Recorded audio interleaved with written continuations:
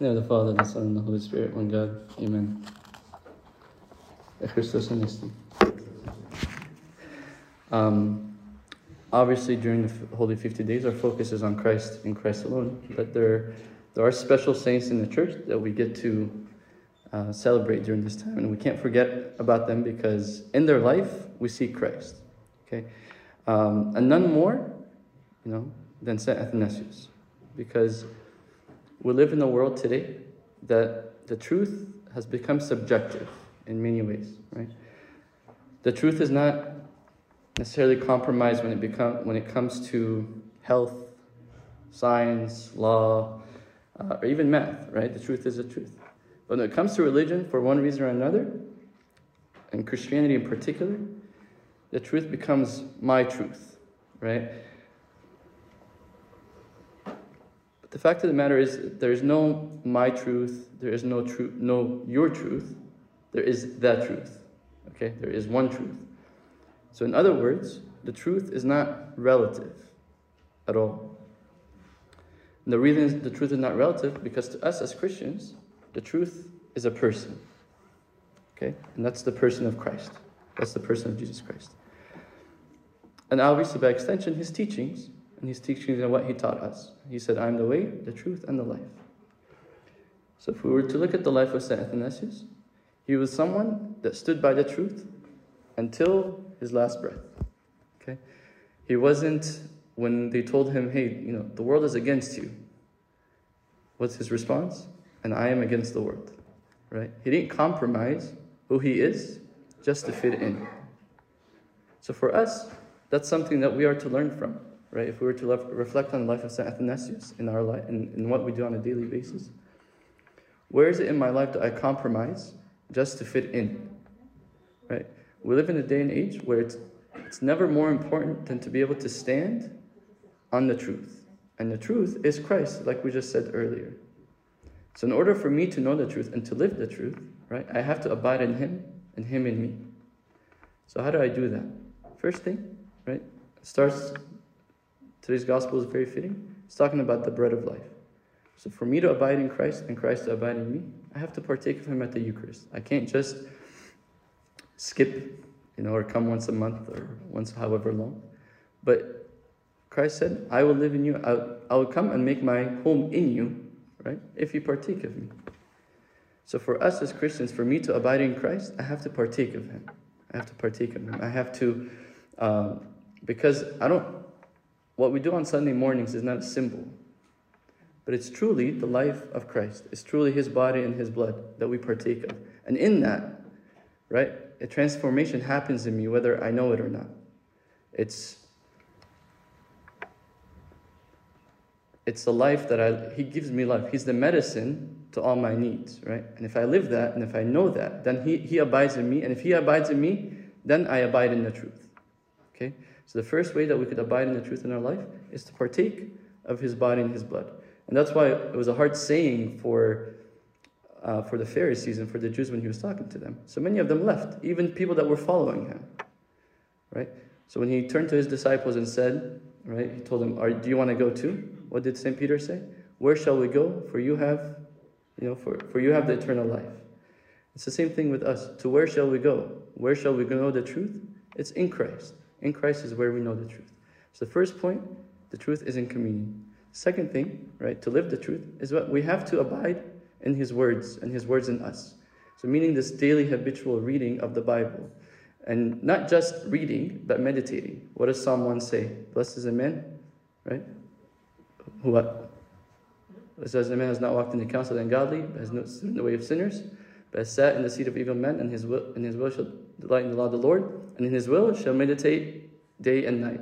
Right? So for me to abide in the truth, I have to abide in Christ and his words, and to meditate on them day and night.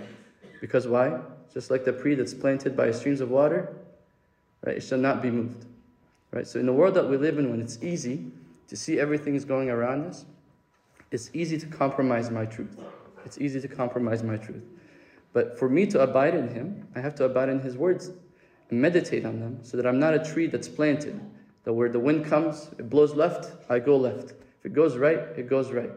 But like St. Athanasius, even the whole Roman Empire at the time right, more predominantly were Arians, he still stood his ground because he knew the truth, right? Because he knew the word of God. And like Abu Daniel Habib told us yesterday, what Saint Athanasius did always was very beautiful. He didn't come up with his own words. All he did was take verses from all over the place, right? And he was like, this is the truth. So for us to know the truth, we have to abide in his words. We have to know his words. We have to remember his words. And the third thing, right, is to live his words. So how do I abide in the truth, right? Is if I experience the truth myself. If I know for a fact that the life that I'm living, that me coming to church, me partaking of the Eucharist, me believing in the words of Christ, me dedicating my life, me staying away from everything that I need to stay away from and try to live a pure life, me living a repentant life, if I know that to be the truth, and I experience Christ in that way, right, there's nothing that will shake me, right? I may see sins left and right, but I'll still stand strong. I'll still stand my ground. I remember when I came from Egypt, one of the first things that my family told me, and you probably guys have heard this, live in America, but don't let America live in you, right? So it's the same thing. We could live in the world today, but I can't let the world live inside me. I have to let him live inside me instead, right? And the more I empty myself, the more I empty the world that's inside of me, the more he makes room, the more I make room for him to come and abide with me, and I in him, right? So the first thing is communion, right? To know the truth of what I'm partaking of every single week. Because if I abide in him, right, and he abides in me, then I abide in the truth all the days of my life. The second thing is to abide in his words, to know his words, to live his words, to meditate on his words. It's not sufficient for us to just read, and just close the Bible and check off the box, right? But no, it's meditating on the words. What is it? How do I apply this verse to me? How do I live this verse? How do I live this verse in my interactions with other people, right? And the third thing is to live the truth. Live the truth. I can't, if I experience the truth, if I live the truth, right, then I have no choice but to continue abiding in the truth and not be shaking left or right or however the world wants me to go, right? Because the truth is not subjective, like we said earlier. It's not a matter of opinion. It's a matter of fact, right? And and if we experience the truth in our life, then we become convinced of it, and then the truth always draws people in, right? It's never, if you notice, if a person is a truthful person or an honest person, and you compare him to a dishonest person, who do people gravitate to more? The truthful person, the honest person. So it's the same thing. If I am living the truth, and Christ is living in me, and people could see Christ living in me, and the truth abiding in me, then that attracts them.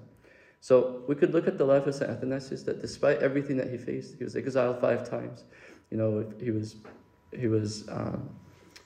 was cursed at, he was mocked, right? But he still stood his ground because he knew the truth. He tasted the truth. He lived the truth. He knew the words of the Bible. He partook of the truth every single week, right? And he lived the truth in his life. So even at such a young age, he was the deacon at the Council of Nicaea who set the creed for us. Even though at a young age, he wasn't even a pope or a bishop or anything. He was a deacon. Why? Because he lived the truth. And when we live the truth, it radiates in our life and in everything that we do. Right? So I pray that through the prayers of intercession of Saint Athanasius, that we continue growing in the truth and abiding in the truth through communion, through his word, and through living his words in every single day of our life. And glory be to God forever. Amen.